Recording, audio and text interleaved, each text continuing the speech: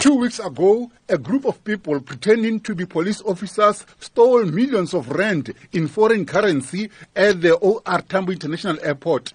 Reacting to the weekend arrest of 5 suspects, Phahlane applauded the team of top investigators from the police unit and the Hawks. He says they did splendid investigation work with the arrest of the 5 suspects, who includes a police officer. We can report that 5 people were arrested over the weekend, and those people would have appeared in court today. It is regrettable that one of the 5 arrested is a member of the South African Police Service. While it is regrettable, at the same time pleasing to know that where one of our own is found to be on the wrong side of the law, we will take action, and there is evidence in that regard. Phahlane says following the weekend's breakthrough, police working on the OR Tambo heist hope to make more arrests.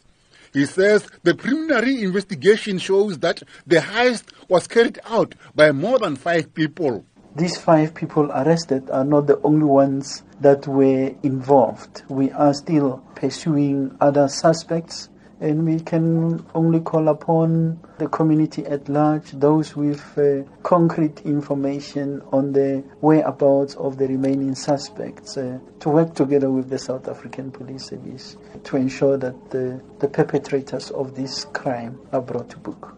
On the weekend break-in at the office of the Chief Justice, Phahlane says the team investigating the case is following up on information and leads gathered through intelligence, and no arrest has been made so far. We are still in the early stages following the commission of this unfortunate crime, which we consider to be an attack on the authority of the state, an attack on the office of the Chief Justice. We will do everything in our power to thoroughly investigate with the purposes of bringing whoever is responsible to book. Phahlane called on members of the public, including political parties, to refrain from making what he calls irresponsible statements. We strongly condemn any irresponsible statements and/or utterances attributing without any basis.